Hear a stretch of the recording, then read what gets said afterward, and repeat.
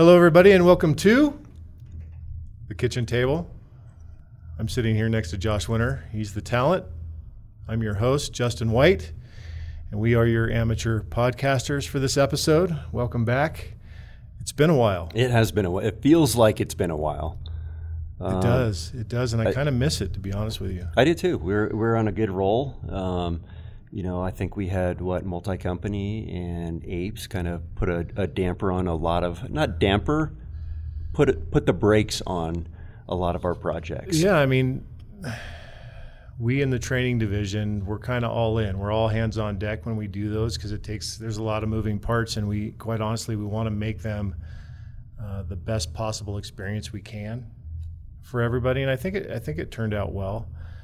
Apes this year in particular, we just wrapped those up. We'll be wrapping them up in the next couple days, and we're kind of on an apes hangover. I'm all hopped up on caffeine this afternoon, not on coffee. I don't drink coffee, but I did break out a soda this afternoon, so I'm ready and raring to go. But I will say that the skills performed across the board,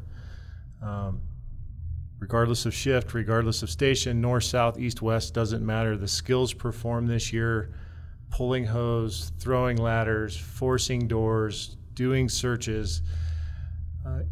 In all the times that I've done this, hands down the best I've seen from this fire department. I was very, very happy to see that, and very proud of all the people that have taken the time and trained and really taken this craft seriously and again are taking our department in a whole new direction. Me too. I'm very, very impressed by these skills and just the overall knowledge of our people now. Not to mention the people that came out to be evaluated, but also the evaluators, the SMEs that we brought out from the line. Because Captain Anderson lined up a pretty wide variety of people to come out and help with some of the kind of, I'd say, lecture part of it, and the people that we come out just listening to them talk about what we're doing, about the application of water or moving the hose lines and things like that. It's just we have a very knowledgeable department now, and it's fun to be a part of and see that from this side of the house. Oh, absolutely. I'd say it's fun to be a part of, and I learned so much. Like one of the evolutions that we did, well, actually both of them, we had a live victim screaming out the window, and I didn't know it was coming because I didn't participate in the development of the exercise in and of itself. That was Captain Ken Anderson's job in all this. It was his year to do apes, and he grabbed a hold of it and got his SMEs, and they did a fantastic job of creating these exercises. Well, I'm kind of walking around with that very first officer we had, and Chris Burns started screaming out the window, and it kind of shocked me. I wasn't ready for it, and I realized that I don't know how I would react in that situation. I've never had that happen, and the person that was doing it stayed very calm, very cool, and very collected, and just, communicated with the person, had him go close the door, did very well. But I found myself thinking, man, how would I have done that? And I don't know. Yeah. I don't know. And I think everybody did well at handling that situation, and hats off to all those folks that were victims that were, tried to get the officers off their game, and sometimes it rattled them a little bit and they'd have to recover, and sometimes it didn't even faze them. Like they knew exactly what they were supposed to do, and they did it, and they continued on with their job. So yeah, I agree. I think I wonder that as well, for my own personal.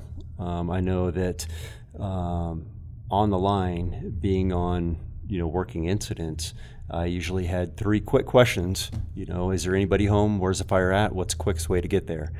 And the information that I saw our people take from our role players was outstanding. Mm-hmm. I mean, just like you said, hey, is your door closed? I need you to go close the door. Things like that. Just those little additional things on top of the mess that we threw at them right when they pulled up. So yeah, and I found myself reverting back to, you show up for a pregnancy, an imminent birth, and we were always taught and told, and we practiced, go boil some water and get me 7 towels. And so I was like, man, maybe I just tell that person to go close the door and find me 7 towels and go boil some water. Okay. Just to give them something to do, right, that they think is meaningful. Just like the birth, right? Like, we don't need the boiling water. We just need that person kind of out of the way and doing something so they feel helpful. Let's give you a task, which the quick story of Josh Verplank, during this training evolution, he pulls up as a driver, and I believe it was Byrne, was the role player, and comes running up to him and is screaming in his face, and Verplank puts his hand on his shoulder and kind of nudges him down to the ground and puts him in a sitting position, and immediately reaches to his engineer's compartment, pulls out a nozzle, puts it in his hand, and goes, "I need you to play with this." And Byrne I think it was Byrne, he just kind of sat there with this nozzle in his hand like, okay, he just gave me a task to do. I mean, and someone else told the role player to sit down also, and they went to get up because no one was paying attention to him, and the IC looked, and I said, "I told you to sit down." Sat back down. So it was good. Everybody did well. It was nice to see, and we're getting to the point where APES is not as intimidating as an environment as it was before. Many acting officers asked to be put in the hot seat, so to speak, to be incident command, and that was great to see, and that tells me that people are getting more comfortable with the process and how we're doing things, and people were taking constructive criticism and positive feedback and really gained something from the experience of APES as opposed to simply going out and being evaluated. Because we did do the evaluation part too. The clocks were running, but I'm not sure anybody even knew that. And if we had issues, we wouldn't have hesitated to pull people out and say, hey, you got to redo this, but we didn't have to. Yeah, I think I feel like we've done a good job creating a learning environment, even though it's an evaluation process. Most of our people, I'd say almost everybody showed up with an open mind, and those conversations that we got to have, I would say I learned just as much having those conversations, watching this play out, as the person that we had the conversations with. I mean, and most of the conversations were just very positive conversations. And just from being on this side of the fence, being able to learn that way, it kind of just shows me a different, different level that we can be on just from experiencing it. Well, we're all proud of you. Thank you all for coming down. You all should be proud of yourselves and be proud of this department and where we're headed with that. One thing I wanted to bring up is kind of a new segment that we have here. And I call this Books I've Almost Finished. So there's a couple, Josh and I both enjoy books. I enjoy reading them. I enjoy listening to them. I enjoy finishing them. I don't always finish them. Okay, so I would say actually most of the time I don't finish them. See, my Achilles heel is I finish even bad books. So it ends up being a waste of time because I'm like, God, that was real bad. Why did I do that to myself? And I don't know why. Yeah. You, however, don't finish good books. So I don't finish great books. I think that I get to a point where, and this is horrible, but I get what I wanted to get out of the book, and then the rest of it I'm like, there's probably not. Like, I think I got the, for lack of better words, the meat and potatoes out of the book, and I'm like, what else are they going to say? And I'm sure I miss a lot. Well, I think you have a different system than I have, though, because I can think back to when I worked for you at Station 4. I don't know if you remember this, but the way the bunk room was set up is my bunk was kind of catty corner to yours. And I remember every night your light would be on for about an hour. So I think that you had a system where you would go to bed and you would read a book for probably an hour. That's true. It does clear my mind. I have a very active mind, and so if I don't do something right before bed, my mind goes all night, and I wake up and I'm up forever. So I don't know if you remember, like even when we went out on calls, I'd have to come back and read for an hour. So I didn't sleep a whole lot at Station 4, especially when I was on the engine, but that is true. That is true. But I guess in that same vein, I look at you and like your yoga deck. Is that completed yet? You really had to bring that up, didn't you? No, Okay, it's well, not. so it's a common theme in your life as well that you often get what you want out of it, which is maybe you've gotten what you want out of the yoga deck, and so you haven't finished that yet. Like either. that. No, that one we have to finish. That one truly became a financial thing because we wanted to put Trex on it, and so you know what? Let me back up a minute. I call myself a framer. Like if we're gonna look at ourselves, like in the construction world, I'd be a framer. I'm definitely not a finish guy. You know, I can't do trim work and stuff like that, but I can frame something and then I need to go on to something else. So I have a few projects like that. The yoga deck is one. Okay. But we had actually talked about cutting up skis and putting skis over it to make it like this really wild yoga deck. But I think we're kind of leaning back towards the Trex. But I have a couple other projects around my place like that. I've got a tree house that I started. So your kids are grown and won't use anymore. So. But maybe their grandkids will. Yeah. It's got a roof on it. It's got walls, but it didn't get to where I wanted it to. So it is kind of a common theme, I guess, for me. So we're getting a little bit off the rails here, but so tell me about the most recent book you haven't finished. All right. Because we talk about a few of them as you stop reading them. So having an idea that we were going to have a little bit of this conversation, I had to make a list because I wouldn't be able to remember them all. So I'm not going to go down the entire list of books, but I would say right now I have 9 books this year that I've started.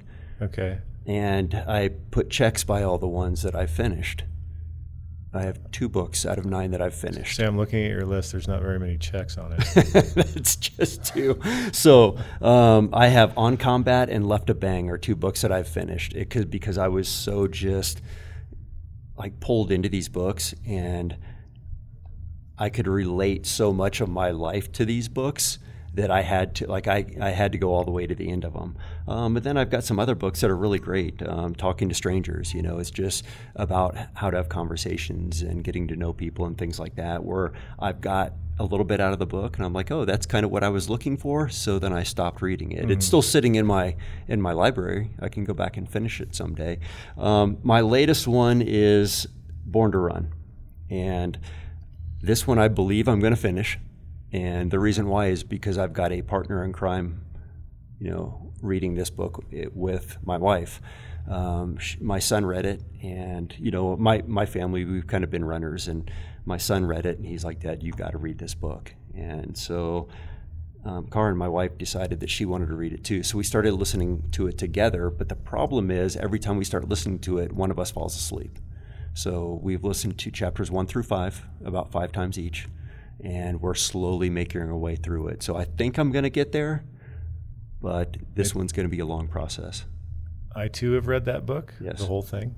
A good book. It's worth the read. Absolutely. Or the listen. Yeah. Yes. Yeah. So that's your favorite one out of all those? Well, so my favorite one I would say is On Combat, out of all the books. Mm-hmm. And it really gives you, I want to say scientific, but it really gives you backing to our world, you know, what we do as firefighters and what we do as first responders, you know, how, you know, fight or flight works and what it means to us on calls, you know, whether you're sitting in a chief's ride or you're first forcing a door as a firefighter. It gives you some background and really understanding of, oh, when I reacted this way or when I felt this way, this is why, and it's normal. You know, it mm-hmm. kind of really helps put our job into perspective. So that was probably one of the best books I've listened to. So years. You're exclusively a listener, though. Yeah. Well, now that I've learned about Audible, now that I've learned about kind of books on tape, and I know they've been around for a long time. We used to buy them and we'd, you know, put them in like the CD player, but now it's so easy, and I've got, you know, a 40-minute drive to work, so it's really easy just to kind of put it in and listen.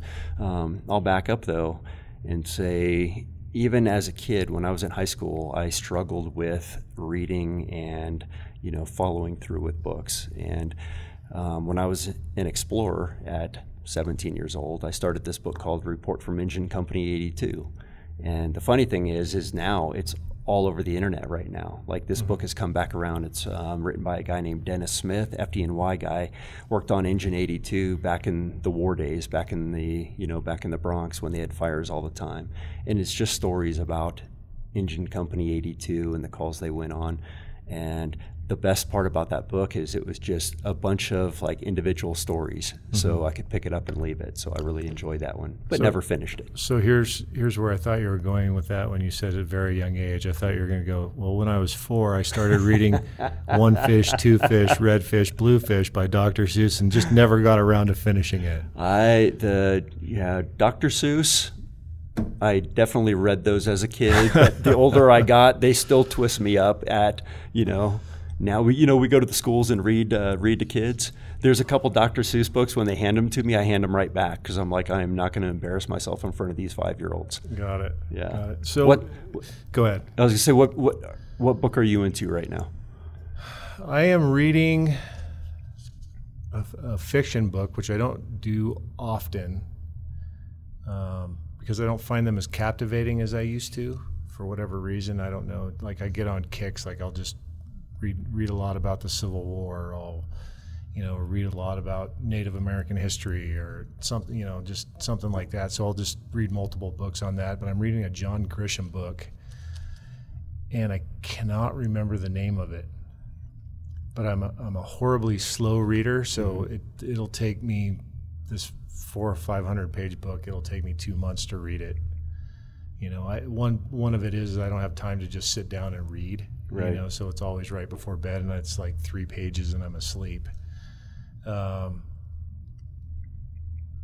for Grace, I think is what it's called. It's about a kid who murders his mother's boyfriend after the boyfriend beats his mother, and he thinks that she's dead, so she goes and kills the boyfriend. The boyfriend happens to be a sheriff deputy, so there's some issues within the town that they live in, that a police officer was killed, and things like that. And so it's just, John Grisham's just a good, mindless read. It's a good story, and it kind of captures you, and he carries you through the story pretty well. And it's something I can pick up and put down and remember exactly where I was at. So it's definitely a light read.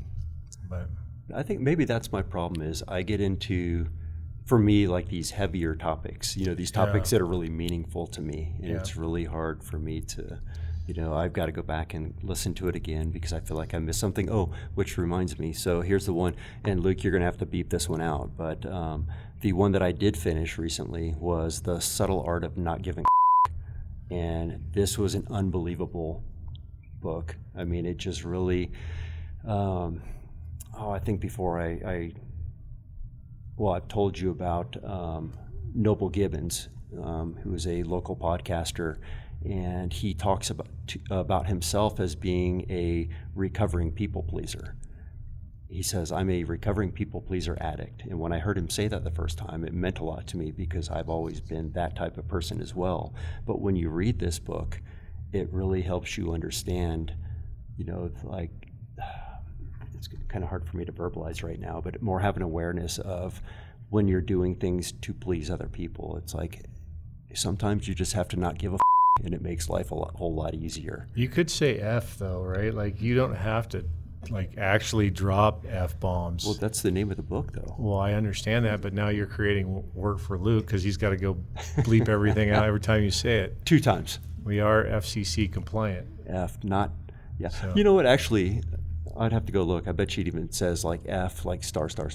Yeah. Something like that. Oh, I'm sure it does. Yeah. I'm sure it does. And I've heard good things about that book. It's always, I won't say always, it's for a while been at the top of the New York Times bestseller list.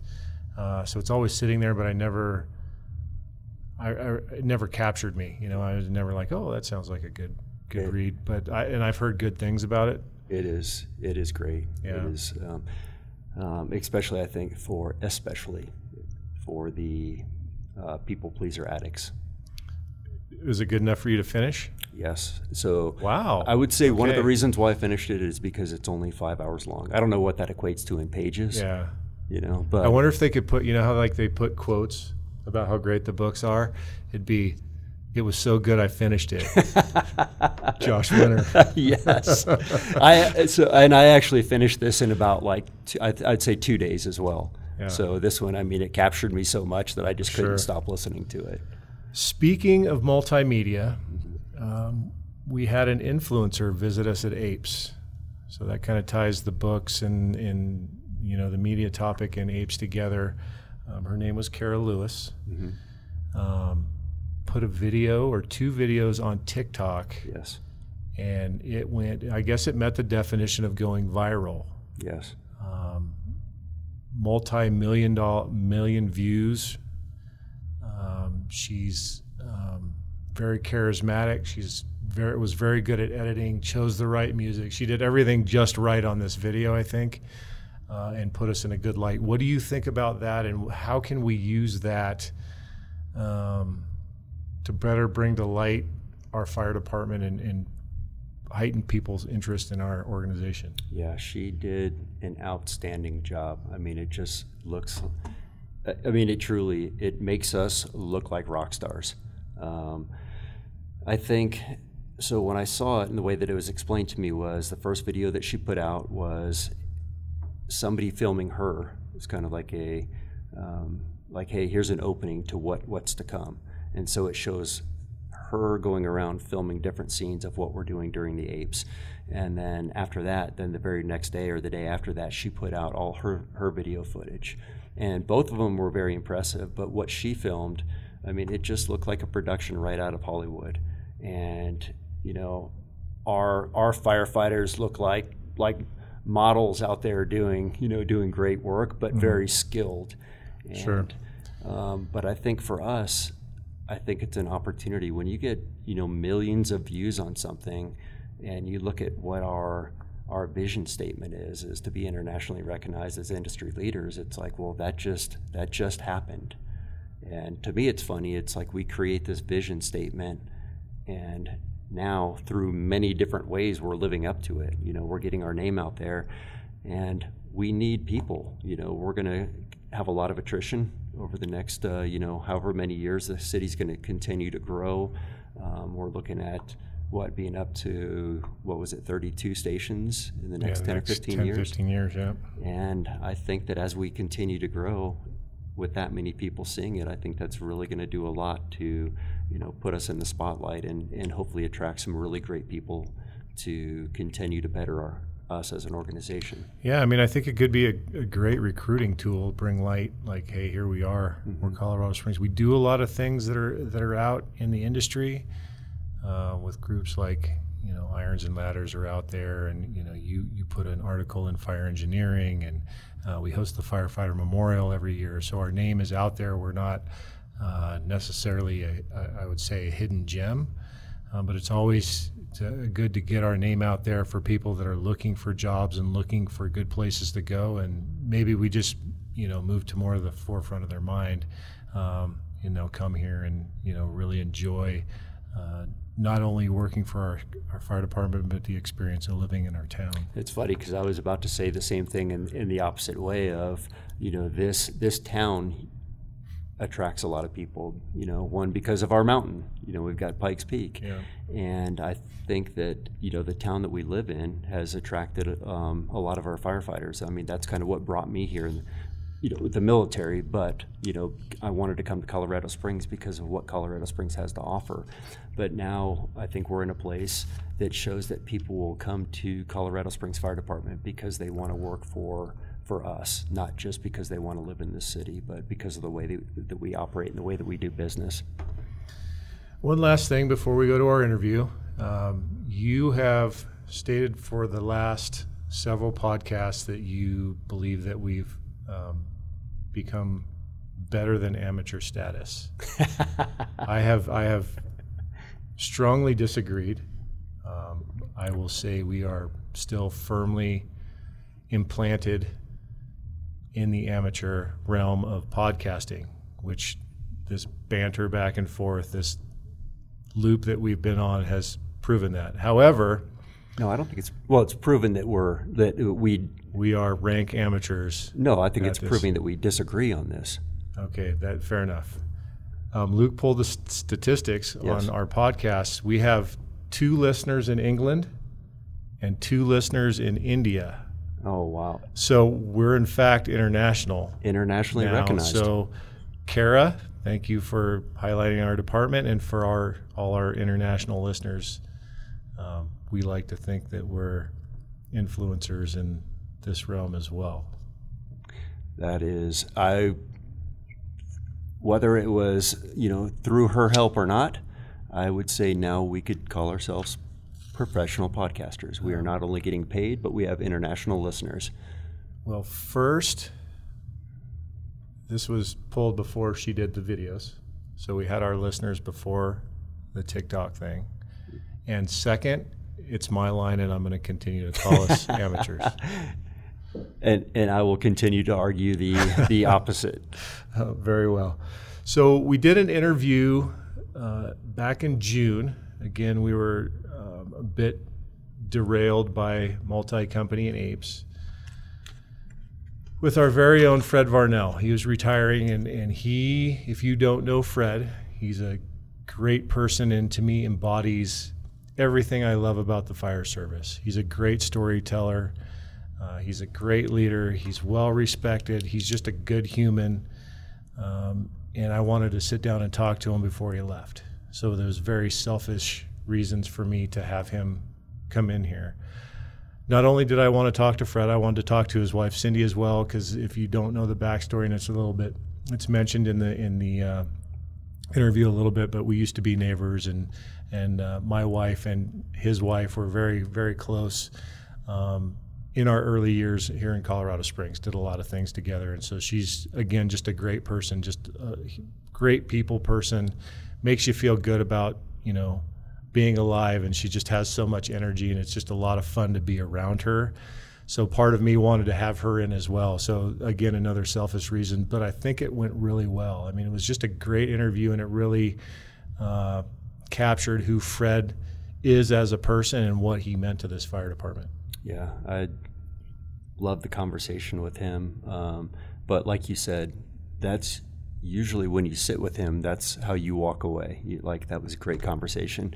And when I thought about this particular episode, I tried to think of okay, what's 3 words that capture, my feeling of, who he is as a company officer. And the 3 that I came up with were pretty straightforward. 1, he's very fun. He is down to earth. And the most important one that I came up with is that he is authentic. He just, when you sit down and talk to him, you just know this is who he is. He's not hiding anything. He's not trying to, make himself sound any better than he is. He's just a very caring person, and wants to show, just wants to show who he is, and he's comfortable with that.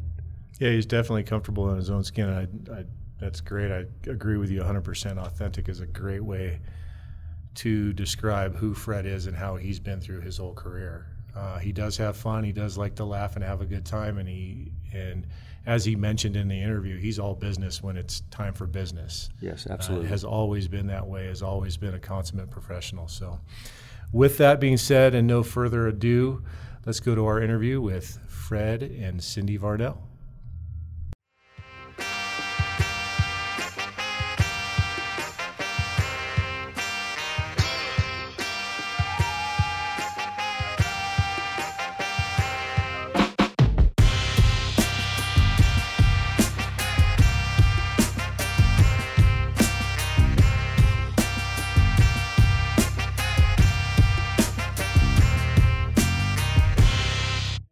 Tell us a little bit about your journey. We want to hear how you got to this day. You've obviously had a successful career, well-respected fire officers here at CSFD. I'm only saying that because you're sitting in front of me. Of course.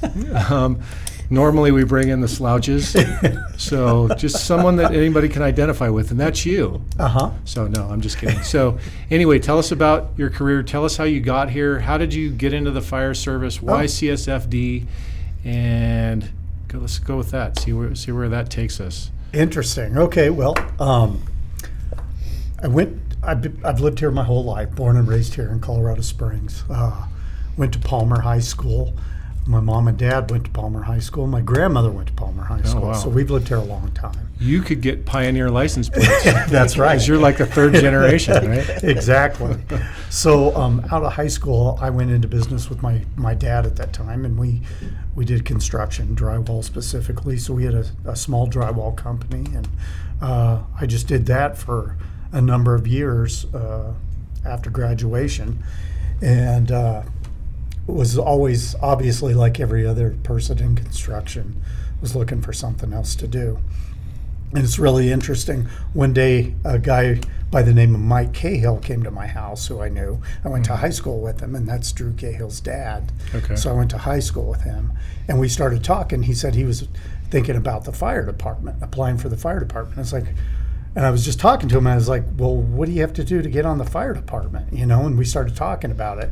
I don't think he ever tested for it. I think he decided to, because he was in construction also. Yeah. So I knew him for a long time in that venue also. And so I thought, well, maybe that's something I could try, So I started looking into it, and I met, I went to church at that time with Arnie Lavlet, who was a chief on our job. And I started talking to him about what the fire service was, because I had no idea anything about it. I knew fire trucks put out fires, but I had no idea that we did medical things and all the things that we do. I had no idea. So I started researching the department, and I decided to test.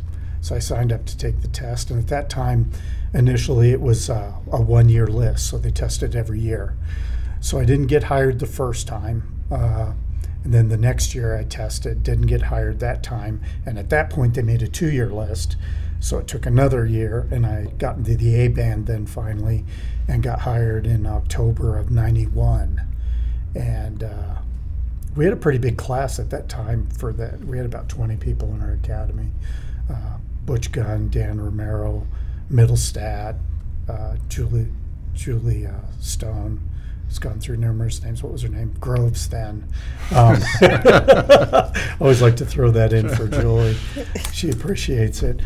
Started the academy. It was a long process for me trying to get on. I did a lot of studying, a lot of practice.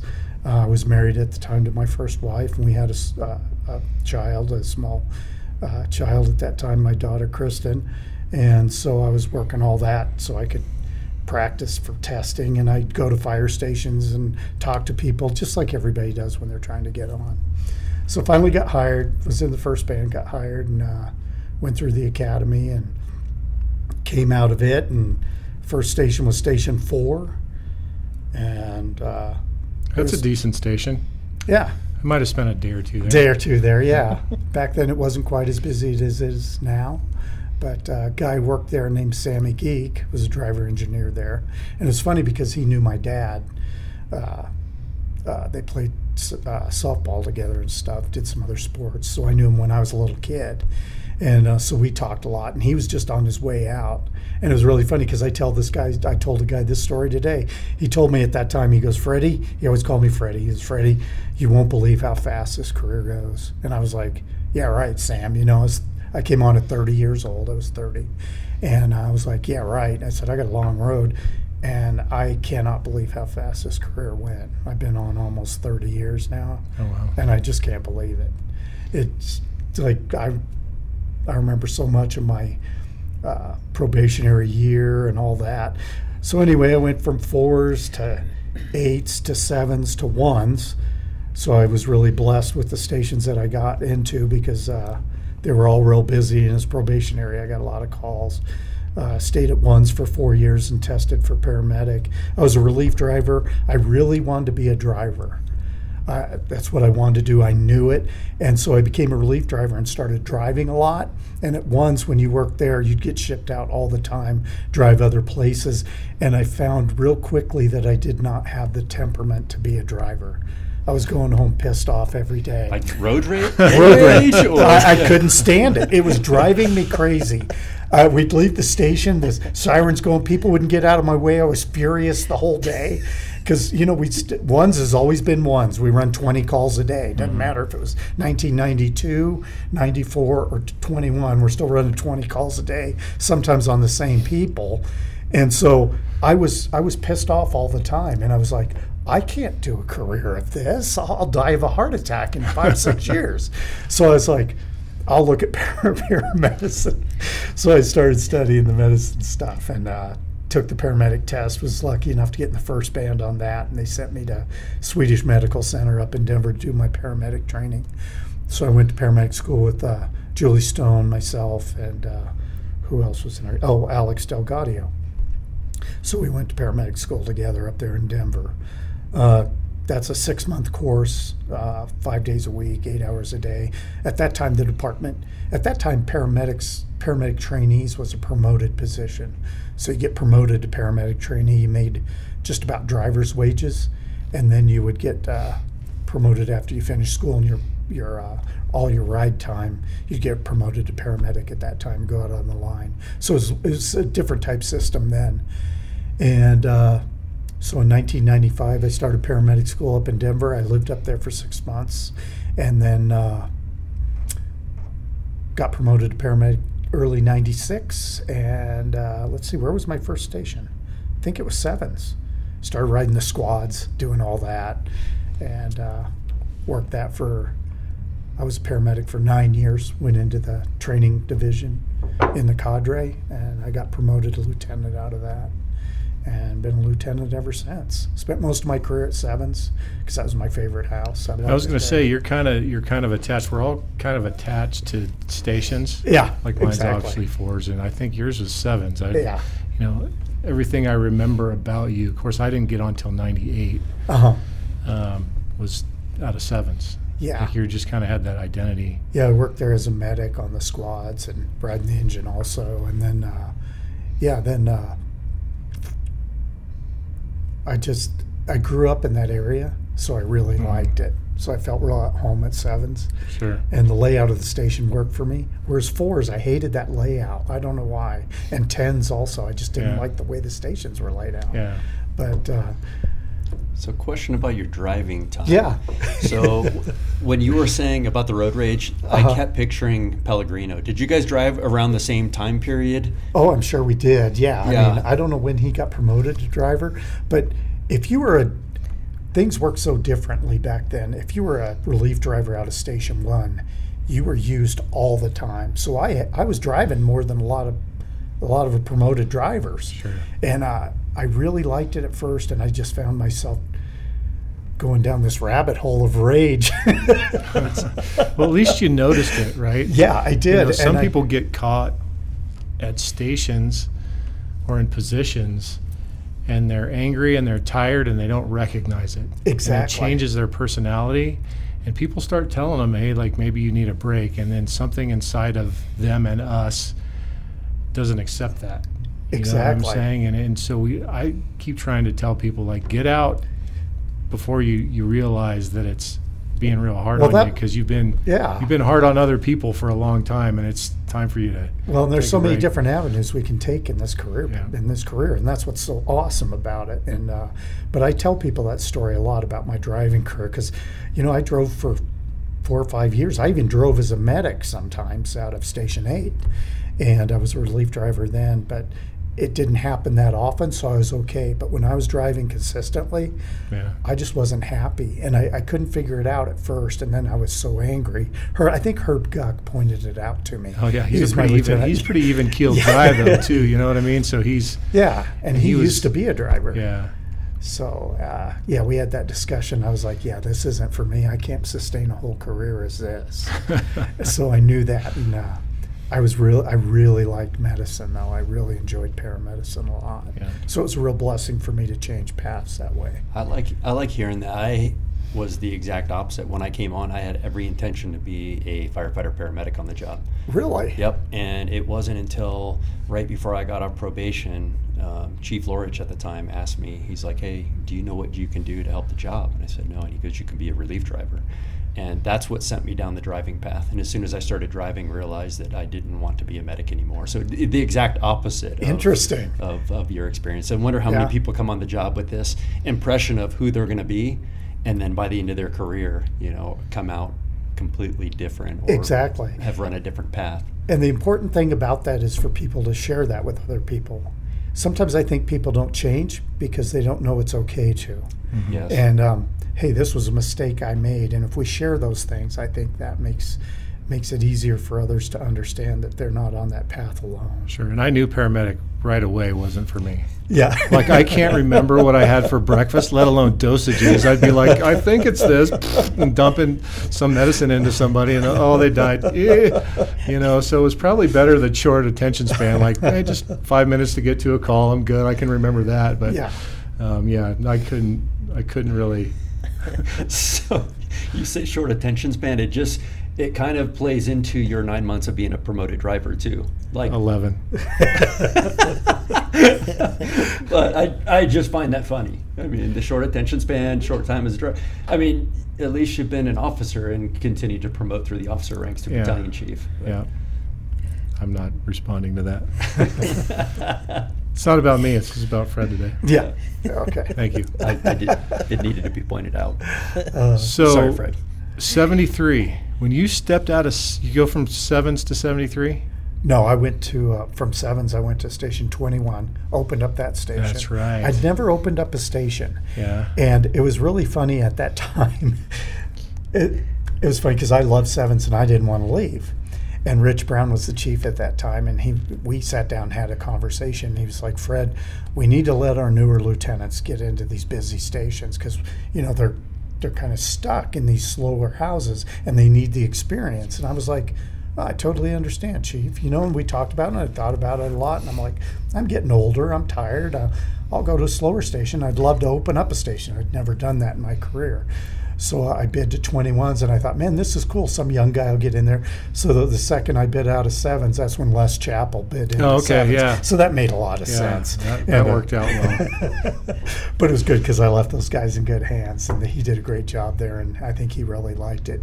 He lived in that area too, so that was by his house. So that worked out well for him. Then I went to 21s, and we opened up that house, and that was an experience. To say the least. It was interesting to watch that process happen.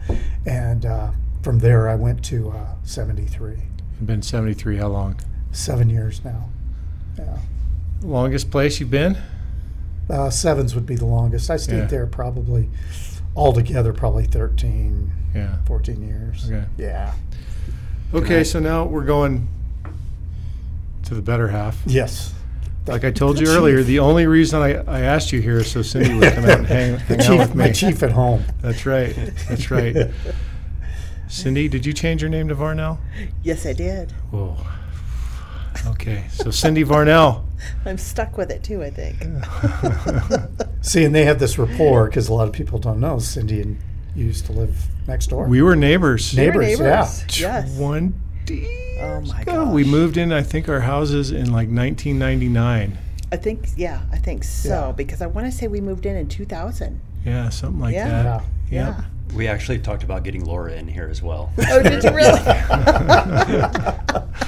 And we had a good time. You We threw had our a great time. You threw our like wedding party. Yes. Yeah, we did lot of everything fun. together. I Yeah. would say, especially her and Laura. They were back and forth. I could have moved in with her ex-husband, and she could have moved in with Laura, Yeah. my wife, and everything would have been just fine. Yeah. She always speaks so, I don't know, lovingly is not the word. but Fondly of Fondly, those times? yes. Yeah. She laughs about it all the time. It was- Karaoke machines and Yes, parties it was going good on. time. We had Yes, some great parties. We did. we did. That's when we wore younger man's clothes. Yes. Just Billy Joel, in case you didn't get that. So tell us a little bit about yourself, how you your journey to get here, how you met that. And that would be Fred. Yes. Okay. And most people don't know that you worked for PD. And I have a story related to that. It's not real funny, but it was an Okay. interesting story Okay. nonetheless. So, but you go first. No, I'm really curious. So anyway, how I met Fred. I was divorced, and I was not real. I didn't want to get involved with anybody really ever again. Actually, you know how that goes. Never say never.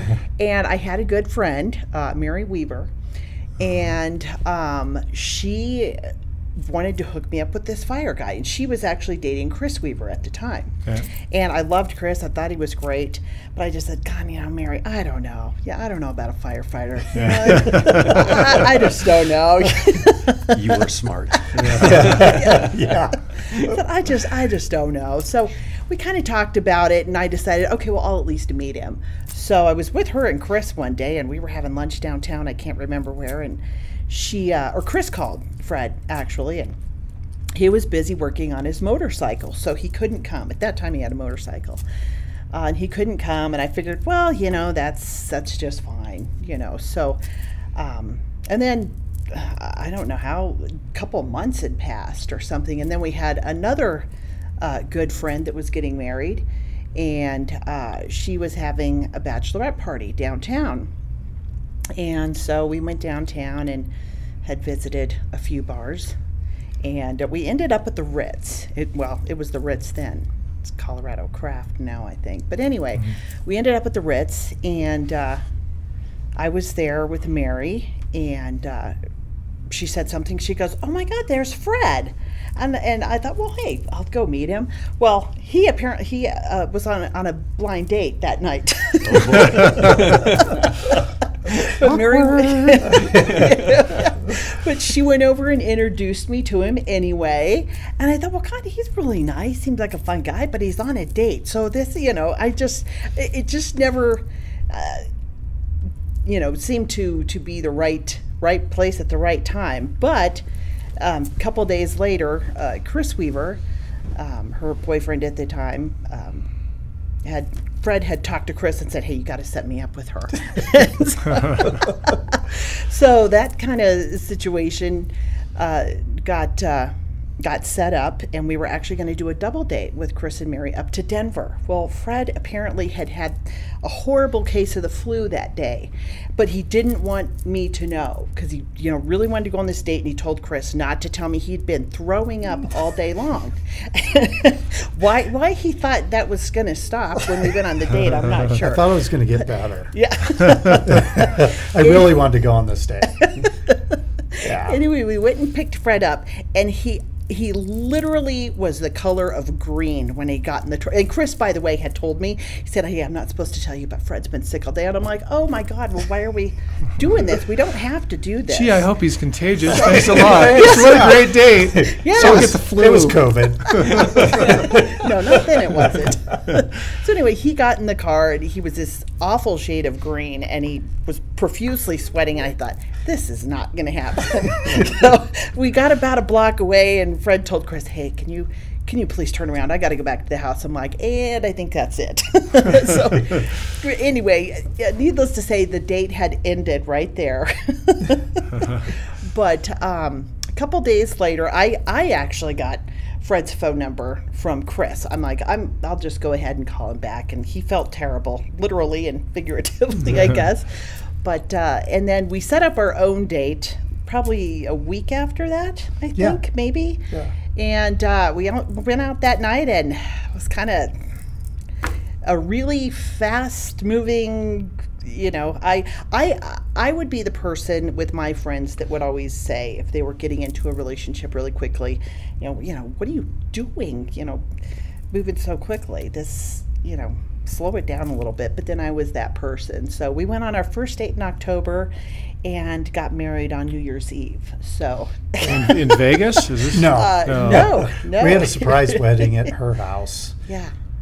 Just had a party over the New Year's Eve party. Had a bunch of people over. Yeah. And then we had this minister come over that we slipped $50. I don't know what it cost. Yeah. Those guys. Anyway, he came over, and everybody was like, "Who's this guy?" And then surprised I made a little everybody. speech and surprised everybody, and we got married. It shocked him. Yeah. Yeah. So, and we're coming up on 14 years. 14 Actually, yeah. years. Yeah. So he was the only Here we thing are. that he was married just a little bit less than you was Station 7. Yeah. Exactly. And after that first date, that's quite a first date story. Yeah. It was Yeah. awesome. All of 10 minutes, 10 Yeah. minute long date. If that. If It that. wasn't long. I was like, I can't drive to Denver. I was going to throw up. It was awful. Yeah. He looked Yeah, it was terrible. great. It was real romantic. So PD, tell us a little bit about PD and your experience, not only in PD, but where you guys were married when you were in the police department, right? Mm-hmm. And how does that affect your relationship? Well, she started the academy right after we got married. Right after. Yeah. Mm-hmm. Yep, So- right after. So anyway, it was quite a ride. I mean, going through the academy and being on PD, it had its ups and downs. It was awesome and terrible all at the same time. Let me interrupt you because I got to tell this story. So she's in the academy, and they're doing some kind of control thing where they're fighting each other. I'm at Station 7, and we get tapped out to the police academy for an injury. And I went, that's my wife. And I told the squad, I said, you stay here. The You knew engine's it. taking it. I didn't know. I didn't think it. I knew it. I knew it was her. So we drive emergent up to the academy, and there she said she dislocated her shoulder. So I'm starting an IV and giving her fentanyl and stuff, and it was just crazy. It was the weirdest experience. And AMR was there, and so we load Cindy in the ambulance. And first, PD wants to take everybody in POV in like a squad car. And I remember looking at your training officer, and I pointed at him. I said, she's going by ambulance, and that's the way this is going.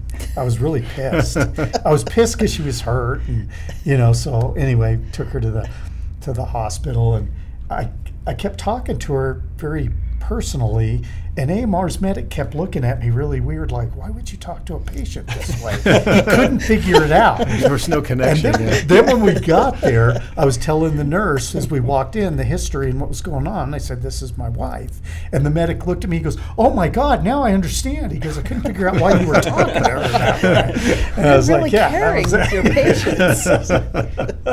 So that was the interesting part of it. Yeah. Yeah, so it's it was fascinating. It was really kind of the best front seat to the world's carnival, I guess is a good way to put it. It had its like I said, it had its ups and downs, but it's very difficult on a marriage. It takes a very, very, very special person, male or female, to be successful at being a police officer and filling out that full career. It's very difficult. I mean, our schedules were completely off almost all of the time, which was, something you can kind of get used to. But, like he said, his road rage with driving, I found myself in a constant rage for pretty much no reason. So it takes a really special person. Sure. And it took a toll on us too. Yeah, it did. There's no doubt about it. And so, after about 6.5 years, so I didn't do a full career with PD, which, was a bittersweet thing because I loved it, but it's tough, and even now it's tougher and got its own different sets of challenges. But we decided that it was either going to be PD or us, and so we chose us. It was just took its toll. Good. It's working out so far. So Oh, yeah. probably made the right Yeah. choice. Well, Yes, it was I very think so. interesting for me. I learned a great deal as a company officer about PD. I did several ride-alongs with her, and all the officers were great. It was fun, but at the same time, I gained a real appreciation for what they go through and what they have to put up with in their job and how we don't understand it. So I approached administration at that time, and I was like, it just isn't feasible to do this, but I was like, every company officer needs to do a ride with a cop for a shift and just see what that world is like, because we get impatient with them. Hell, I did for a long time. I was like, well, why don't I have a cop here?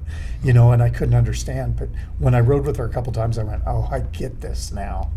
But you knew Cindy before, and Cindy was always the life of the party. She loved people, loved being in the mix with a million people, just thrived in that. And so I watched her slowly not want to be around other people. And that wasn't the person I knew when I met her. And that's what was so fascinating about her and attractive about her, was her personality that way. And PD, it's just the nature of that job. You don't trust anybody. And I saw that deteriorate from her. So that's what led to that conversation, because she just wasn't the same person anymore. Have you got some of that back? Oh yeah. It took a while. It takes a while, and you don't even I would say the most well-rounded person. It definitely tests you. It definitely tests you. But yeah, I got it back. Yeah. Do you remember the call on Christmas Eve? Okay. You and I think, were on a shooting call together. Oh, was that over in Stetson? No, it was in Tens area. So it was just south of Copperhead Road. Yes. And there was a kid involved. Yes. Yeah, I say Stetson, I'm sorry. Yeah, that was Stetson Division. Yeah, sorry, it was a very weird call. But on the way to the call, a PD officer got in a traffic accident. Was that at Academy in Austin Bluffs? I went on that call. Yep. No, I know, and that's why I'm bringing it up. That's right. It was a very weird call, because we cleared your call, and the crews there had called Sevens for assistance, and it came out that PD was in a traffic accident, and he couldn't raise anybody on the radio. Yeah. And so when you got there, I'm thinking singular on your mind was to make sure that it wasn't Cindy in the car. Oh, absolutely.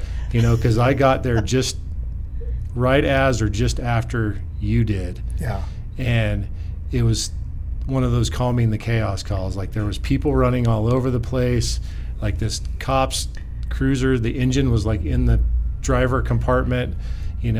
We're trying to figure out, there was no other cops there, so we're, and this cop's like handing us guns and stuff like that. And we're like, what are we doing there? Trying to set it on the hood, and, very delicately. But I remember hearing in your voice on the radio the concern, and you can tell us what you thought, but my thought was that because nobody was talking to you, we were somehow telling you that it was Cindy. Yeah. Right, and we didn't want to say it on the radio. Exactly. It was just really chaotic. That's exactly what I thought, because when we took off, it was a TA trapped, and we were headed there.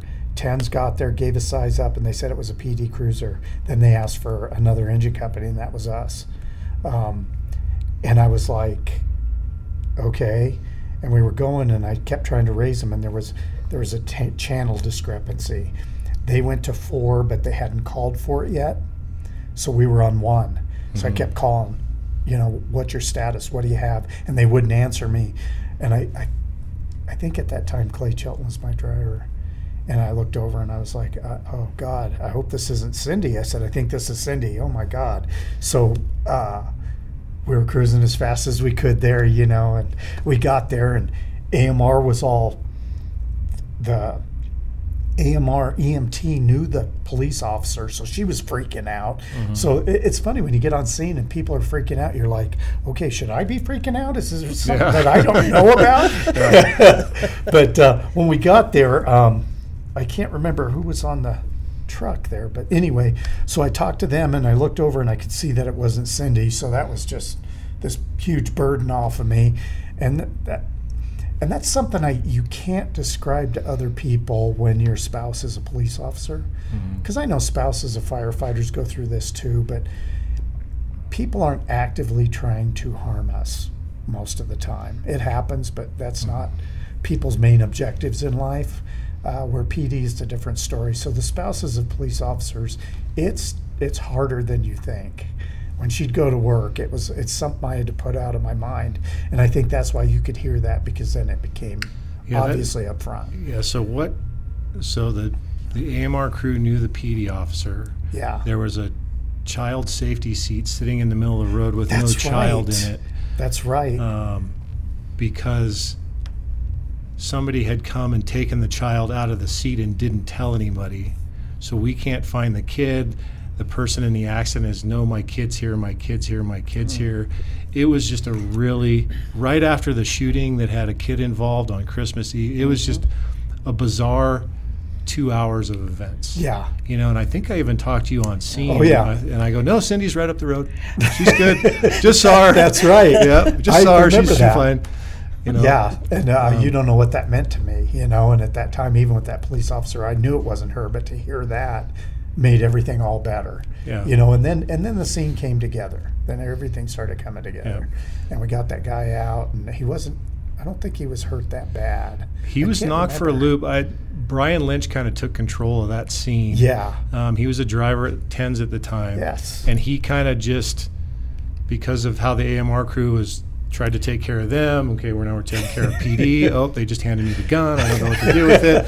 You know, and everybody knows Brian shouldn't have a gun in his hand, you know, because he'll drop it or something. And, but yeah, he did a really good job of taking control of that incident and kind of figuring everything out until some officers could get there to manage it. And then when you can start handing assignments and people get more task oriented, that's when the scene calmed down and everything got better. AMR got calmed down and got to take care of the officer at that time. But that's a weird dynamic. Yeah. Cindy, I'm curious. So, with your background with PD, how has that changed your relationship with the understanding of kind of how we operate? And the reason why I ask is because a lot of us, you know, have significant others that don't understand what we do from day to day. Mm-hmm. And now you've got this inside perspective. And so, what does that mean for your relationship? So, because both of us learned a lot about each other's, you know, what they did and how they did it, why they did it, but understanding, you know, I think a good example to answer that is when Waldo Canyon was going on, because I don't think we saw each other for almost 2 weeks. Mm-hmm. It was almost a 2 week straight because PD went on mandatory 12-hour shifts, which meant you ended up working 14 or 15 hours. So we literally didn't see each other. So I think understanding, you know, what he was doing with his job, because I mean Waldo was just a whole other I was actually with Fred situation on the night that were you really? We were. Okay. Yeah. We were together. So I was with him. You were on, I was there. But I mean, just knowing that, you know, he was, you know, him and all the other thousands of firefighters were doing whatever they could. I think just, it was actually not so much, there wasn't a big question mark as to what he was doing. I knew what he was doing. And it just, I had full faith in, you know, his ability and everybody else's ability. And and it's interesting. The reason why I ask is because, you know, we have a lot of younger people coming on the job now and that haven't been in the fire service or have spouses that don't really understand it.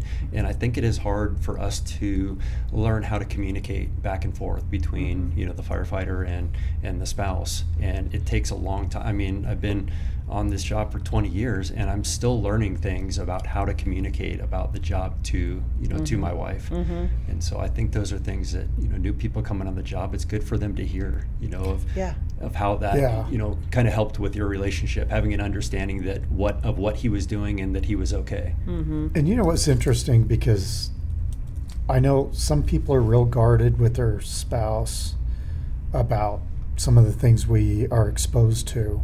Cindy and I were exposed to a lot of the same things. She'd come home sometimes and tell me things that truly to this day horrify me. I can't believe what I heard. And it was just awful, some of the things that happened. And I've been through a lot of things on this job. I've seen about everything you can see.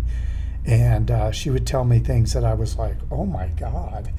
But we were like, we kind of had that bond, I think, don't you? Yeah, well, and I think if you have faith, like I said, if you have faith in the other person's ability, because I know Fred's a strong person. He knows I'm a strong person. I think it just, it kind of sounds like a lame answer, but it just kind of is what it is. It just is what it is, you know. Well, and you're there, you can sympathize with each other because you've walked a mile in each of those shoes. Yeah. So you're probably each other's best support.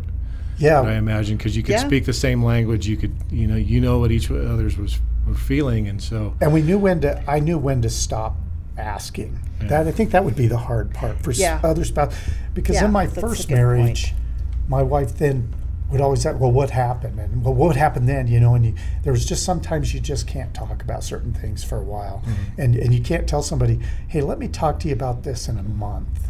Maybe I can talk about it better then. Mm-hmm. And I think Cindy and I could understand that with each other, where I think with other spouses that aren't in this field wouldn't understand that. Oh, I agree. Yeah. I mean, that's the issues that I've kind of battled over the years. Yeah. Is how do I put into words, the experience that we had with the crew. Yeah. But, and then I look at you guys' relationship and I'm like, what a perfect, and I'm sure there's a lot of complications that go along with it. Oh, but yeah. on the relationship side, it seems like it'd be a really great way to just really understand each other well. Yeah. But yet we could see it. I Yeah. could see that career really harming her. I always put it this way, and it's not for all police officers, but that job truly damages your soul. It's just, and then you have to remember she worked nights because she was the new person, so she didn't get good hours. So she worked nights, and then when they have to go to court, they go to court. And it's not like you get, you went to court all day, now, you get the night off. No, you go to work. So you go to court all day, and then you go the night shift. And then if you go to court the next day, you go to court. And I couldn't understand this. I had a really hard time with that because it made me angry. But they don't have the staff to do it any other way. Did you tell well, her, that you've worked 72 hours, you're coming home now? Yeah, exactly. No, but I So- do think for every spouse, I don't know how many people outside the fire department listen to this, but I think your best hint is that when they say they don't want to talk about it, honestly, you probably don't want to hear about it. If they say, because they, like you said, they've seen all kinds of horrible things, and if they say they don't want to talk about it, you don't want to hear about it because it's just. Well, and this happened just the other night. Cindy was Yeah. like, did you have a tough day? Because she can tell. I was Yeah, like, it I was could pretty hard. And she goes, well, what happened? I said, I can't talk about it. She was like, okay. And so, yeah. Yeah, you just have to let it be. And you can't, it's not, that they're holding something back from you. Well, technically, I guess they are, but nothing that's, going to affect your personal relationship. It's just, some things you just don't want to hear. Yeah. Well, I guess from that perspective, you've lived it once, and sometimes you don't want to relive it again by telling the story Yeah. over and over Yeah. and over again. But then what spouses don't understand is that you will tell it to other fire guys Yeah. 100 times because there's healing in that, which we've learned through peer support and stuff. Sometimes because there's a camaraderie there, and you hate to have your spouse not be in one of the group, but they aren't. They're not one of you, and it's hard. Yeah, I was just reading a book. I won't promote the book right now, but Dave Grossman wrote it, and the words he used were "pain shared is pain divided." And when I heard that, it completely, kind of speaks to what you're talking about. When you're sitting with the people that were either on the call or have been on one that's similar, and you talk about that, you're kind of dividing up that pain that you have. And, the flip side of that is joy shared is joy multiplied. So there's more to it. But I appreciated that when I read it. Yeah. That makes a lot of sense. So true, yeah. You don't want to talk about the horrible calls, but you want to talk about delivering the baby. Yeah. Right? Exactly. And that's the one you share with everybody. And, Yeah. because it makes other people smile, and it makes you smile because it was Joy multiplied. joy multiplied. Good. And so I'm really curious, going back to your academy. Our academies are a little bit different now. And so I'm just curious if you could talk a little bit about what your academy was like for when the people that are coming on now, that are going through today's academy, what's the difference? It's fascinating because I was talking to, who was it? It was either Dan Romero or somebody that I came on with. We were talking about our academy and how different they are actually, because it was still obviously they have to be structured, but it was very loosely structured. And it's funny how our department worked back then. And, you know, we had the Quonset huts out there. The Naval Base was our training academy by Prospect Lake. They were doing some remodeling in there. So this is kind of funny. So they knew I was a drywall contractor.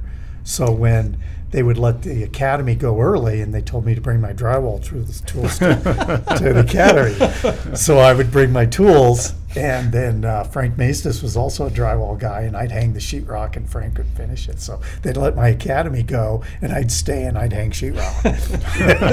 So that's how you did things back then. Mark Fisher was an electrician. Did we have an HR department back then?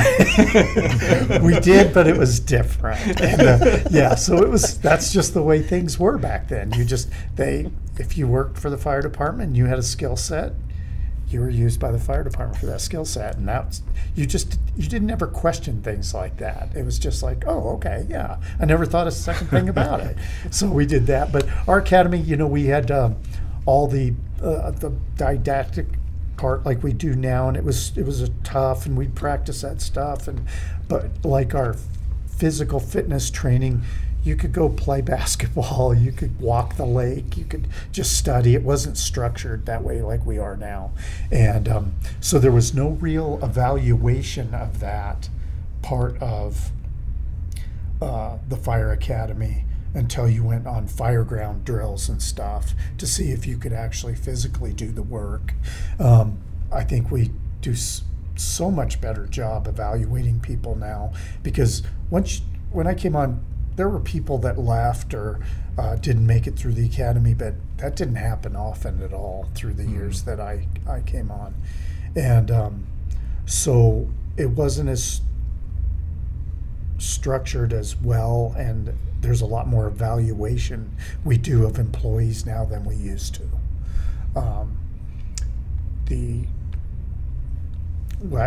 We didn't do things as repetitively, and there was no testing. Like, somebody watched you throw a ladder, and either you threw the ladder or you didn't. Where there was no documentation to whether Fred Varnell could throw a ladder.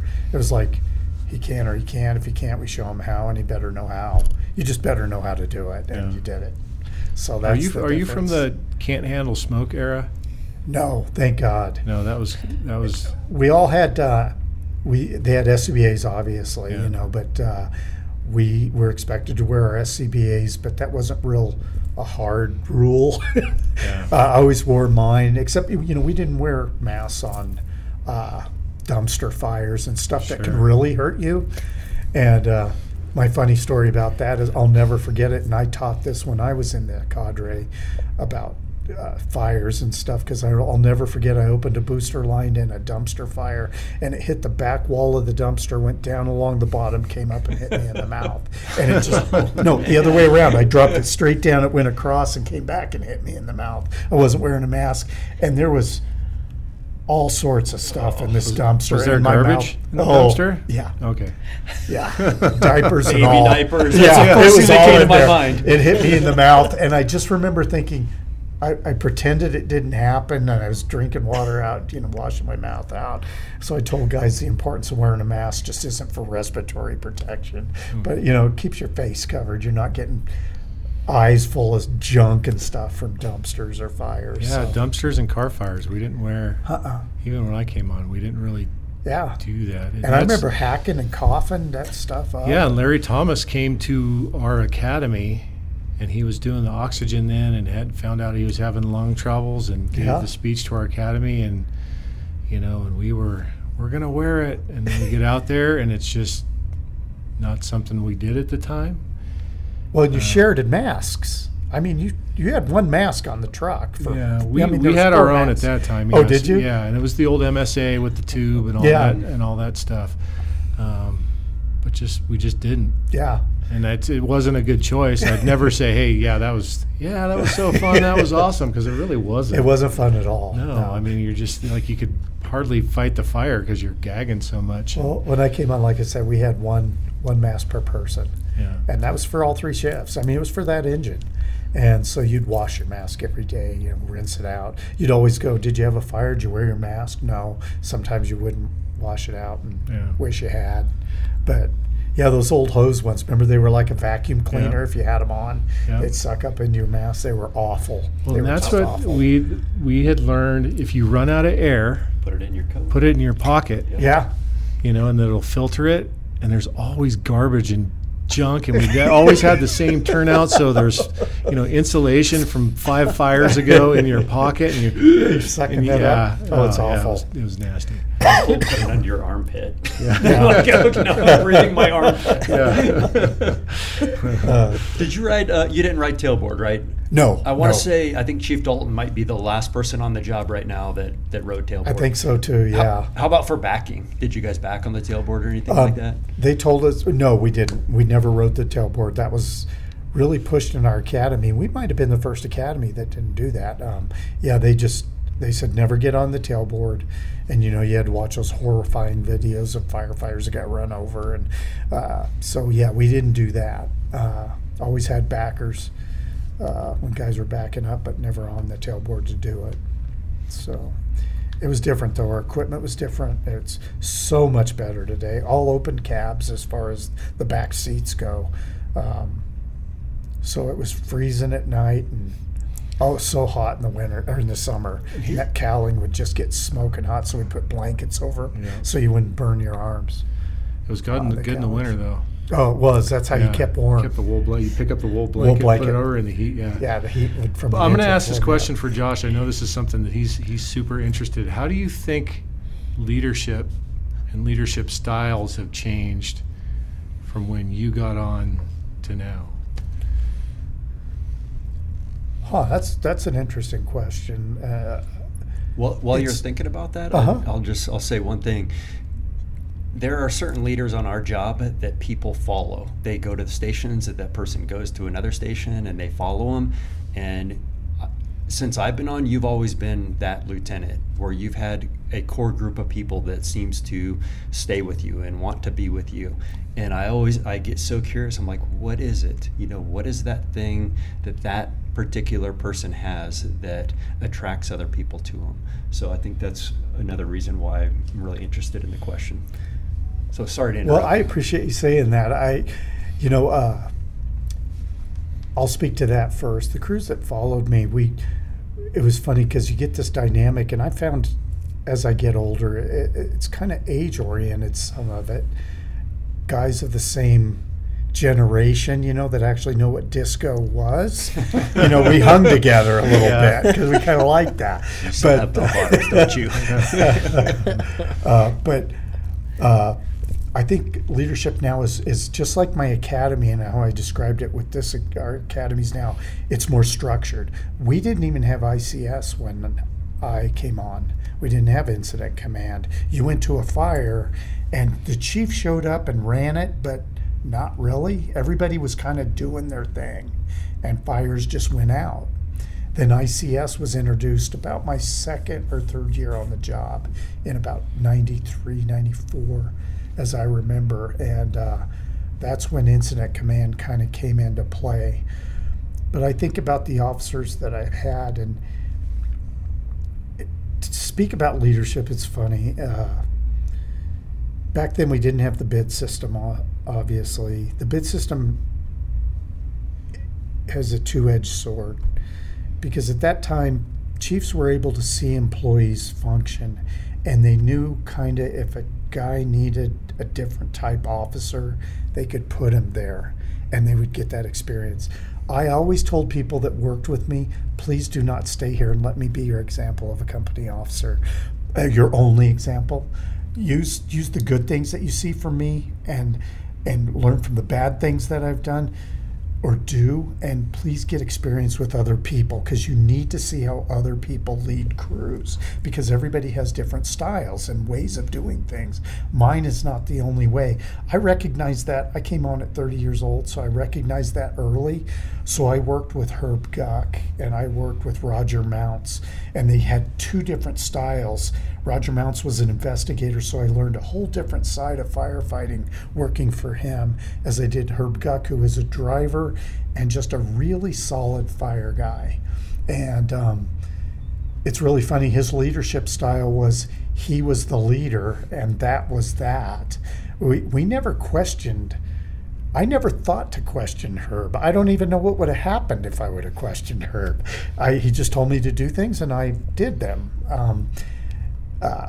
It's a new era, and people look at things differently now. And I think it's hard for guys my age to understand. Younger people now coming on, it's not good or bad. It's just different. And I think for my leadership, I can only speak to my own. I always tried to be who I was. One of my downsides is I probably think I'm the funniest guy in the room at all times. I'm not always that, but I like to have a good time when I do things. But when it's business, business is business. When we went out the door, everybody in my crew knew that that's when we were doing business. We didn't jack around on scenes and do that. When the call was over, we had a good time. And I think that's why people like to work with me, I think. Outside perspectives are interesting sometimes when you hear things about yourself and your leadership style. You learn from that too when people give you input. So I always encourage people to look for that and give that to other people. Even when it's difficult. Even when it's difficult, Yes. Especially when it's difficult. Yes. Because I've heard things from guys like Jose Garcia, gave me really good feedback on my leadership style, and I respected it, and I learned from it and changed because of it.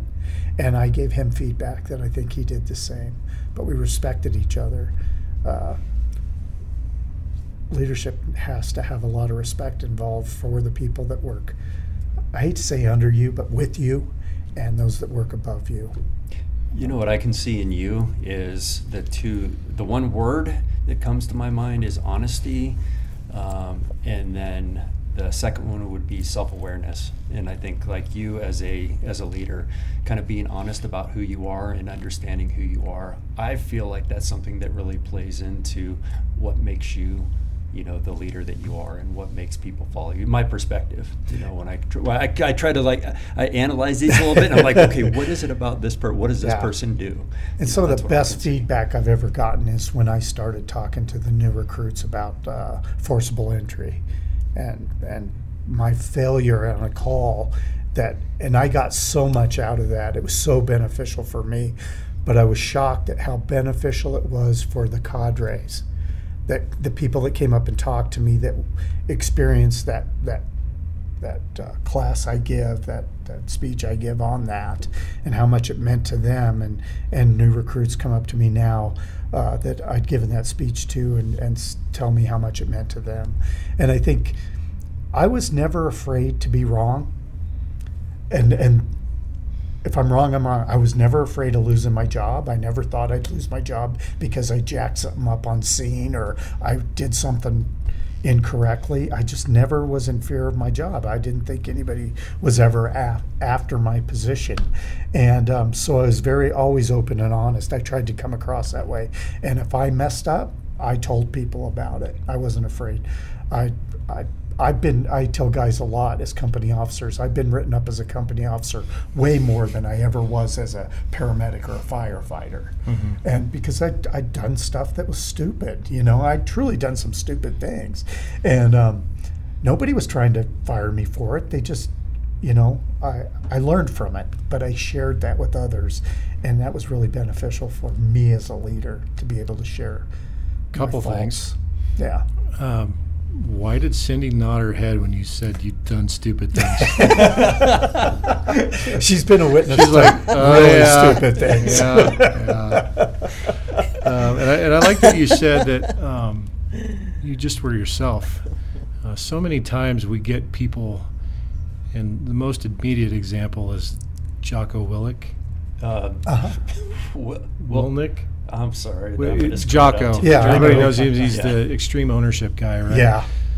People read that book and then they try to become Jocko, and it's like that's him being a leader. That's not you being a leader. Exactly. And you mentioned, take the good and bad from everybody that you work for, and with, and be yourself. Allow yourself to be the leader that you can be through your personality, and don't try to be Jocko or whoever the flavor of the month leader is.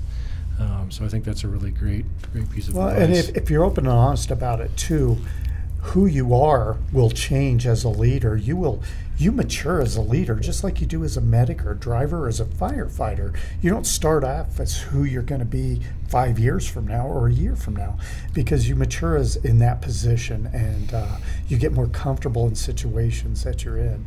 And it's just really important, I've found, and it's been beneficial. Every time I tried to be somebody else, I was a total failure. And I think we've seen that happen to other people, unfortunately. They get into a position and they try to be what they think it should be. And if you're just not being honest with yourself then, because you still have to be who you are. And I was told, it shocked me at one point, chief officer that I really respected told me one time before I got promoted, he wasn't really sure if I should be promoted as an officer because I was always laughing. And I remember looking at him and I said, do you ever remember me laughing on a fire scene or on a cardiac arrest or on a traffic accident? And he was like, well, no, but in the firehouse and stuff. I'm like, and I just remembered, I talked to him a little bit about it because it really bothered me. And I'm like, but that's who I've always been. I can't not be that guy. If I was, it'd be miserable for me. It wouldn't be who I am. You can only fake it for so long. That's right. You know what I mean? Then the real you is going to come out anyway. So, exactly. I love that you push that side of it, saying, "Hey, I want you to be you." Not, when you, as a leader, creating leaders behind you, you're not telling them, "I want you to be this person." You're saying, "I want you to be who you are," and that's going to help make you successful. Exactly. And I tell guys too, when they came to my station, and they said they wanted me to help them become a company officer. And I could help them in certain aspects because I knew they were my strong suit. I was not the guy that could help them with policies and procedures and how to study for a written test. I wrote the cutoff score for my lieutenant's test. I was the last one they let into the oral boards. And you know what we call you right now? Lieutenant. But I was number 2 on my oral boards. So I'm like, I can help you with that. I can help you size things up and develop a plan to assign people to things. And I'm good with in baskets and arranging things, but the part of studying and learning all the things, I don't want to call it minutia because it's all so important, but all that stuff to get to where you need to be, I'm not that officer. So you need to find that guy and bid there. So don't make me your only example as a company officer. Got it. No, you touched on a lot of the leadership stuff that I was curious about, and everything that you've said are things that I've seen in you. Even though we worked across shift, we haven't worked on the same shift together.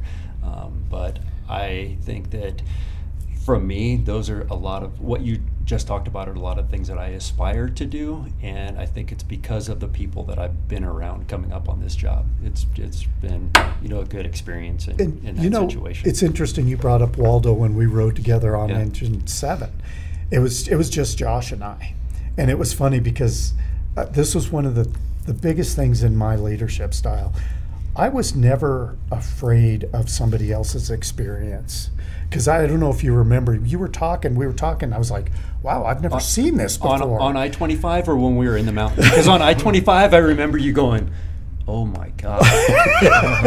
Oh my God. And I'm just driving, just staring, looking at this fire going, oh my God. I remember driving, at that point, I could not believe what I was seeing. I actually couldn't believe what I was seeing. This was the next day when we were on the mountain up there during the day. Yeah. It was just you and I was like, wow. You were explaining why the wildland people were doing certain things, because I always hated wildland firefight. I hated it. I'm sitting right here. I know. Don't worry, this was after I worked for you. Okay. It's just one of those things that I never really grew fond of. But you were like, oh, I'm from California. I used to do that, and you started explaining everything. And I said, I'll never forget it. I don't know if you remember this, but I was like, hey, would you mind just kind of running the show and I'll talk on the radio? You tell me what to say and I'll do it. And that was before we started delving into crew resource management. But that's what that was. I wasn't threatened by Josh. I was like, oh, you know what's going on? I don't. And I was the first one to go, I don't know what's going on here. And he did. It was amazing to watch because he could explain everything that was happening, what these teams were coming in doing, why the flights went this way or that way and did this. And it was just really cool. And I was like, would you mind? And he was like, no, that'd be great, So he helped me through that. And I did that through my whole career. I can't tell you, and I don't know why it was always the drivers. As a company officer, my drivers, Mark Sperry, Mike Offit, Clay Chilton, those are the three that really stand out, and I apologize for the ones I didn't mention, but I think it's because you're both sitting forward and you have a different experience than the other crew in the back. But those guys always gave me input that was always spot on. When I was confused about something, Clay will be mad at me for bringing him up. He doesn't like the limelight in any way, but he always used to, I'll never forget, he used to always say, you sure you want to go that way, boss? With that, he'd always call me boss when he was trying to make a point. And I'd be like, well, what do you think's going on? He'd tell me, and I'd be like, yeah, you're right. And that's the way we'd go. And I tried to do that with all my crew members, especially during training. I'd tell new guys, if you've been somewhere else in your fire career, if you've been on another department, they did something a different way, let's try it. And if it works well for us, we'll adapt it. We'll adopt that and use that here at Sevens. And if it's great, we'll submit it to the training division and try to make some changes if it's that awesome, So I always tried to listen to other people and take their experiences and use them to my benefit. Why wouldn't you? Why wouldn't you? But it meant so much to me when we started having CRM classes where they talked about wildland specifically, that the new guy kind of had a question about why they were charging across a field and then everybody died, but he never said anything because he was afraid he'd be ridiculed or he was the new person. And I never understood that because that just never made sense to me personally. Yeah. So I always tried to use people as much as I could, sure. Use their knowledge. While we're in this position of trying to promote CSFD drivers, it's a perfect opportunity to say, I feel there's, having been a driver, now being a company officer, there's a special relationship between that officer and that driver's seat. Absolutely. And it might be because that driver is the one that gets to sit and look at the same thing the company officer is and get to hear it play out without having to have, you as the company officer, you're trying to figure out 20 different things at once, where when I'm sitting in the driver's seat, I'm listening to all this play out, and I think you learn so much in that seat that can benefit you as a company officer down the road. And I think absolutely. And I think it's important for our young people coming up in the organization now to know that. Like, there's a lot of value in that position.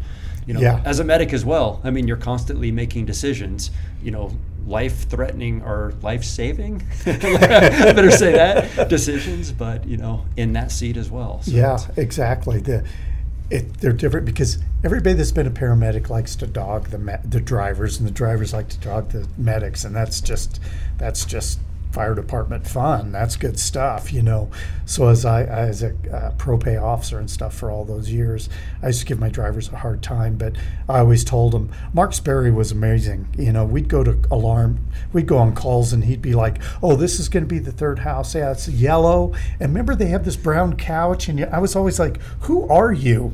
What, he knew all sorts of stuff about every house in his district. Chris Richardson was another one.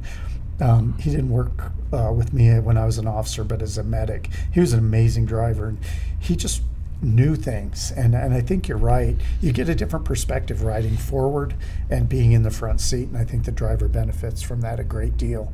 Our medics are used to communicating with people, so they're really good. They should be really good communicators. Our drivers get a different view of the world, I guess, that in that position. Do you have a favorite story from your career? Oh, I'm sure I have a few. I wanted to make sure I told this story out of Station 7 because, I gave Station 7 the name Hero House. I'm the one who framed yes, that. You did. And people misunderstand where that came from. And we had been on a 2-set rally of really stupid calls. I mean, calls that nobody should have called 911. It was ridiculous. We hadn't saved one life. We hadn't done anything purposeful at all. We kept going to calls, and they were just so ridiculous. Like, it was just funny. And I'll never forget, it was late at night, and we got back to a call, and we're getting off the rig, and I said, well, boys, we were all heroes on that one again. And Tom Ruane came around the engine. He goes, yeah, this is a regular Hero House. And I went, that is our new nickname, Hero House. So we started calling ourselves Hero House because we'd been on so many uneventful calls where we did nothing important. And so everybody kind of took that we were cocky and arrogant, that we were thinking we were heroes, but it was truly just the opposite, and that's what was fun Making about fun that. of yourself. Yeah, that's what was fun about that. But that was around the same time as Castle West. Yes, it was. So I think that's what kind of played into that too, where you're people right. are like, really? I guess Okay, I you guys didn't got the big fire, you guys are the heroes, but didn't really understand the whole backstory behind that. And I it's so funny. Castle West, you talk about Castle West real quick. We went out on that, and I truly had never seen a smoke plume that looked like that before. It looked like an atomic bomb had gone off. There was so much smoke outside the driveway of Sevens. And we had got there, and I truly thought we were making a difference. Sevens was hit. We had a 2.5 going down a hallway. I was on the nozzle, and I had I think I had 6 guys behind me, and it was the hardest I'd ever worked in my fire career. And I kept spraying water, and that fire died down. I'd turn off the nozzle, and here it came again, roaring back. So I'd fire it up again and put it out. And I kept going, why is this fire not going out? And I go, what is going on? And I couldn't figure it out. And it's at one point I finally turned around, and I said, guys, are you okay? And because I thought I was going to die at that point. It kept getting it was so hot, and I don't know who it was because I couldn't see through their mask, and I didn't know who it was. It was too smoky. And they said, I feel like my head's going to explode. And I said, let's get out of here. So we drug that line out, and I remember seeing Wade up on the 3rd floor, and he had 1 3/4 in his hand that had been burned through, so it didn't even have water to it. And I was like, come on down, let's get out of here. And we got out of there, and I remember collapsing as we exited, and I was on my hands and knees, and I couldn't get up. And Ruane came back, and he goes, "Are you okay?" And I was like, "Oh my God, I thought we were going to die in there." And he helped me up, and we were walking around, and I was like, I kept walking, going, I don't understand why this fire didn't go out. And Brian Lynch came up to me, and we were talking, and he goes, we were talking about how much fire was involved, and I said, I don't understand. And he looked at me, and he goes, do you even know what's going on here? And I was like, what do you mean? He goes, walk around the corner. And I walked around the corner, and this whole giant building was on fire. I thought it was just the wing we were in, but it was this whole apartment complex was fully involved. And I was like, oh, now I know why the fire didn't go out. It makes perfect sense now. So, yeah, that was interesting. And just. So, Cindy, where do you go from here? What's next? What's the next chapter? Well, we've got a lot going on right now.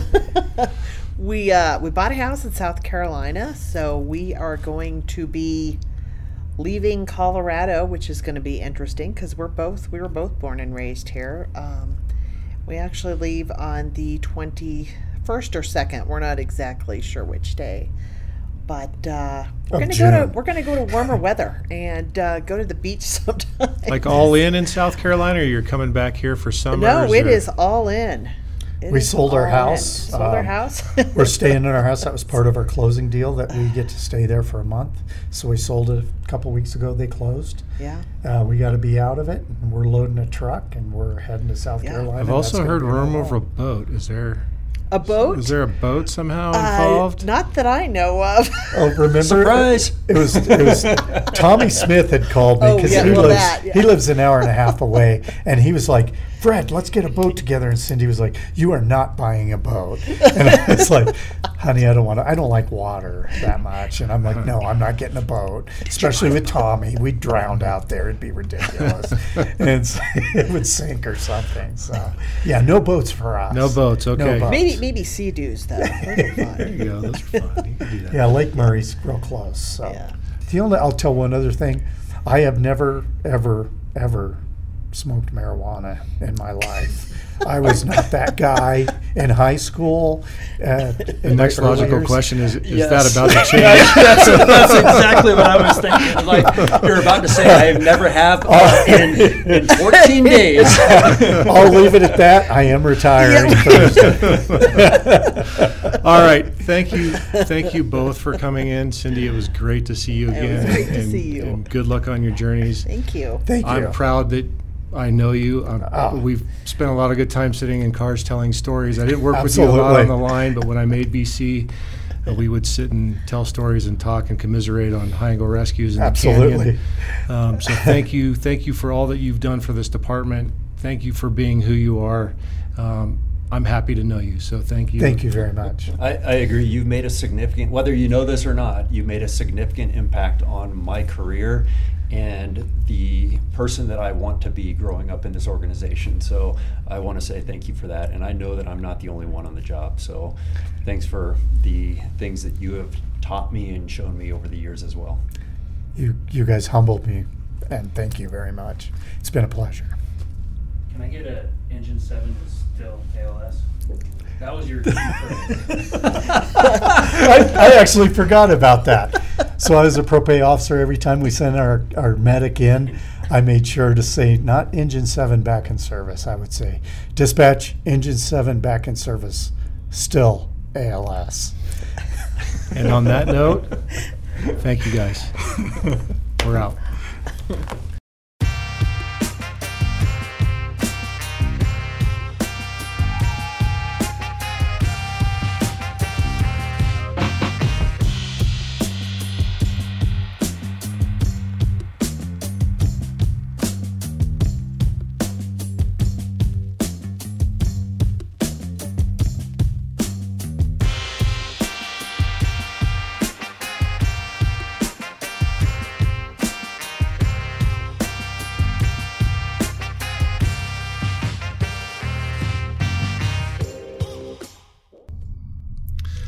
All right, welcome back, everybody. I hope you enjoyed the conversation we had with Fred and Cindy Varnell. Again, a very rewarding experience for me. Again, it was a good way for me to say goodbye and good luck to two people that I've enjoyed spending lots of my time with over the years. Yeah, and like I said, Fred and I, we never worked on the same shift consistently, but I got to see him a lot in passing because I spent a lot of time, not as much as he did, but a lot of time at Station 7. And just seeing him across shifts and then being able to be here and being a part of kind of this going away talk with him was important for me, to be a part of. And I got a lot out of it as well. And, there's some things that he talked about in this conversation. We got to hear about his career path. We got to hear about kind of his thoughts on relationships, on the job and with family, kind of talking to Cindy. And then we got to hear his perspective on leadership. And to me, that was a big one. I think that was my favorite part of that conversation, is just to listen to him talk about his view on leadership. And like I said in the beginning of this, the introduction to this one, if I had to classify his style of leadership, I would say he is an authentic leader. Yeah, I think that's a good word for it. We talked about him being authentic, and we talked about leaders being who they are. So here I need to obviously apologize to Jocko Willink. I kind of made it sound like he was the flavor of the month guy out on the leadership circuit, and I think he's more than that. Although I haven't studied him a whole lot, he's a very, I wouldn't say polarizing, but he's a very strong personality. Yes. And I think a lot of people try to pick that up and become that rather than just be themselves, rather than take what he's saying and apply it to who they are. Sometimes they try to become Jocko, and I think that does a disservice to them. Not necessarily Jocko, because what he's teaching is very relevant and very very relevant and is very good skills to have as a leader. But your personality is your personality. Don't fake it. Yeah. And so I apologize to Jocko in implying that, maybe he's a fad rather than, a serious teacher of leadership. If you'd like to come on the podcast, not that you're listening to this, because we are international, but we're not that international. Please give us a call. We'd be happy to have you on the show. But I do apologize for making it sound like he was just a passing ship in the night, because he's really not. He's just he's really good. It's just as with any other leadership instructor, just take the important things and apply it to how you lead rather than trying to become somebody else. Yeah. Well, I think, more background to that is you and I have had conversations about leadership in the past, especially when it comes to new leaders in the organization. And I think that, what you're saying is we are wanting our people to grow up in this organization and lead with their own strengths, like lead as the person that they are, and don't say, like, let's take one of our past leaders on the job and say, you don't have to be that lieutenant or that captain or that chief. You can grow into your own person. And that's how I took that part of the conversation, because I agree. Jocko's got a world of background that most people are never going to understand, and now he's able to take that information and do something really great with it. So I didn't take that conversation the way that I guess it could be interpreted. But. Sure. Well, and Fred was good about saying, "Hey, you should be who you are." Yeah, absolutely. He spent a whole career being himself, and look where it led him. And you don't have to be Fred Varnell to be a successful leader in the organization. You do have to have a passion for this job. You have to have a passion for people, and however you express that is how you express it. And that's, develop yourself into being a great leader. I know I was listening to Simon Sinek the other day, and he said the most important thing about being a leader is understanding that you're serving those who serve others. Right. It's not being in charge; it's being in the charge of those in charge. Right. Yes. You know what I mean? So work for the people that work for you. Make sure they have the tools to be successful, and guide them through the times that they need you to help, and allow them to develop as people and as leaders in our organization as well. Yeah, absolutely. And that is the extreme ownership that Jocko talks about right there, is kind of understanding the position that you've acquired or that you've been put in or that you've been taken on. And it's not about you, it's about the people that are working with you, for you, and making sure that they have all the tools and resources that they need and that they're taken care of, and having ownership in that. Absolutely. We're going out the door today with a song called Hood Babies from the duo We Are the Good. They're a hip-hop duo from the West Coast.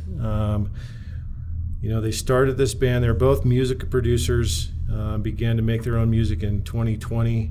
Quentin Qubz from Ohio, I hope I got your name right, and Wes Ryder from Virginia. Good music, good hip-hop music. Not some of the negative hip hop that you have out there. Good positive message in some of them. Good stories in some of their music. You can find their music on Artlist.io, Apple Music, Spotify, any place that you can get music streaming services. Also, you can find them on social media by searching We Are the Good, all one word. So thank you again for listening. Again, if you have any topics that you would like us to discuss, please just call anybody in the training division. You don't have to come on air if you don't want to. We can develop it for you, or please feel free to come on and participate with you. It's always fun. It's always a good time, and that's why we do it, to hopefully get a little bit of learning out there. We sure learn a lot. We enjoy doing it, and I think you would too. So here we go with Hood Babies from We Are the Good. Have a good one, everybody. Thank you for listening.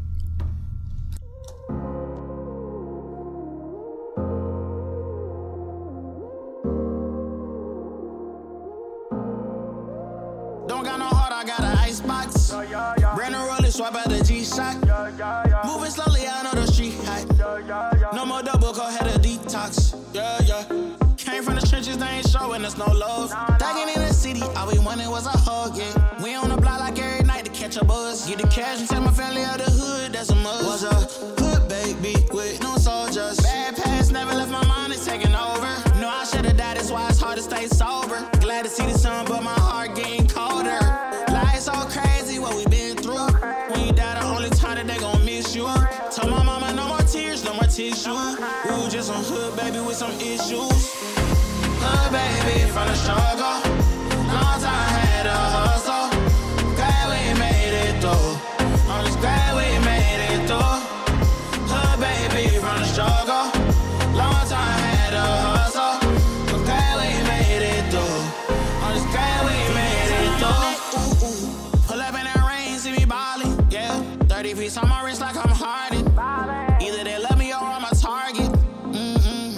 Cause the ice on me is flawless. I've been busy and picking up when you callin'. And on purpose, I hate the fact we ain't talking. But anything that you need, dog, I got you, I mean that. All this pressure make it hard not to relapse. Build up aggression, make it hard for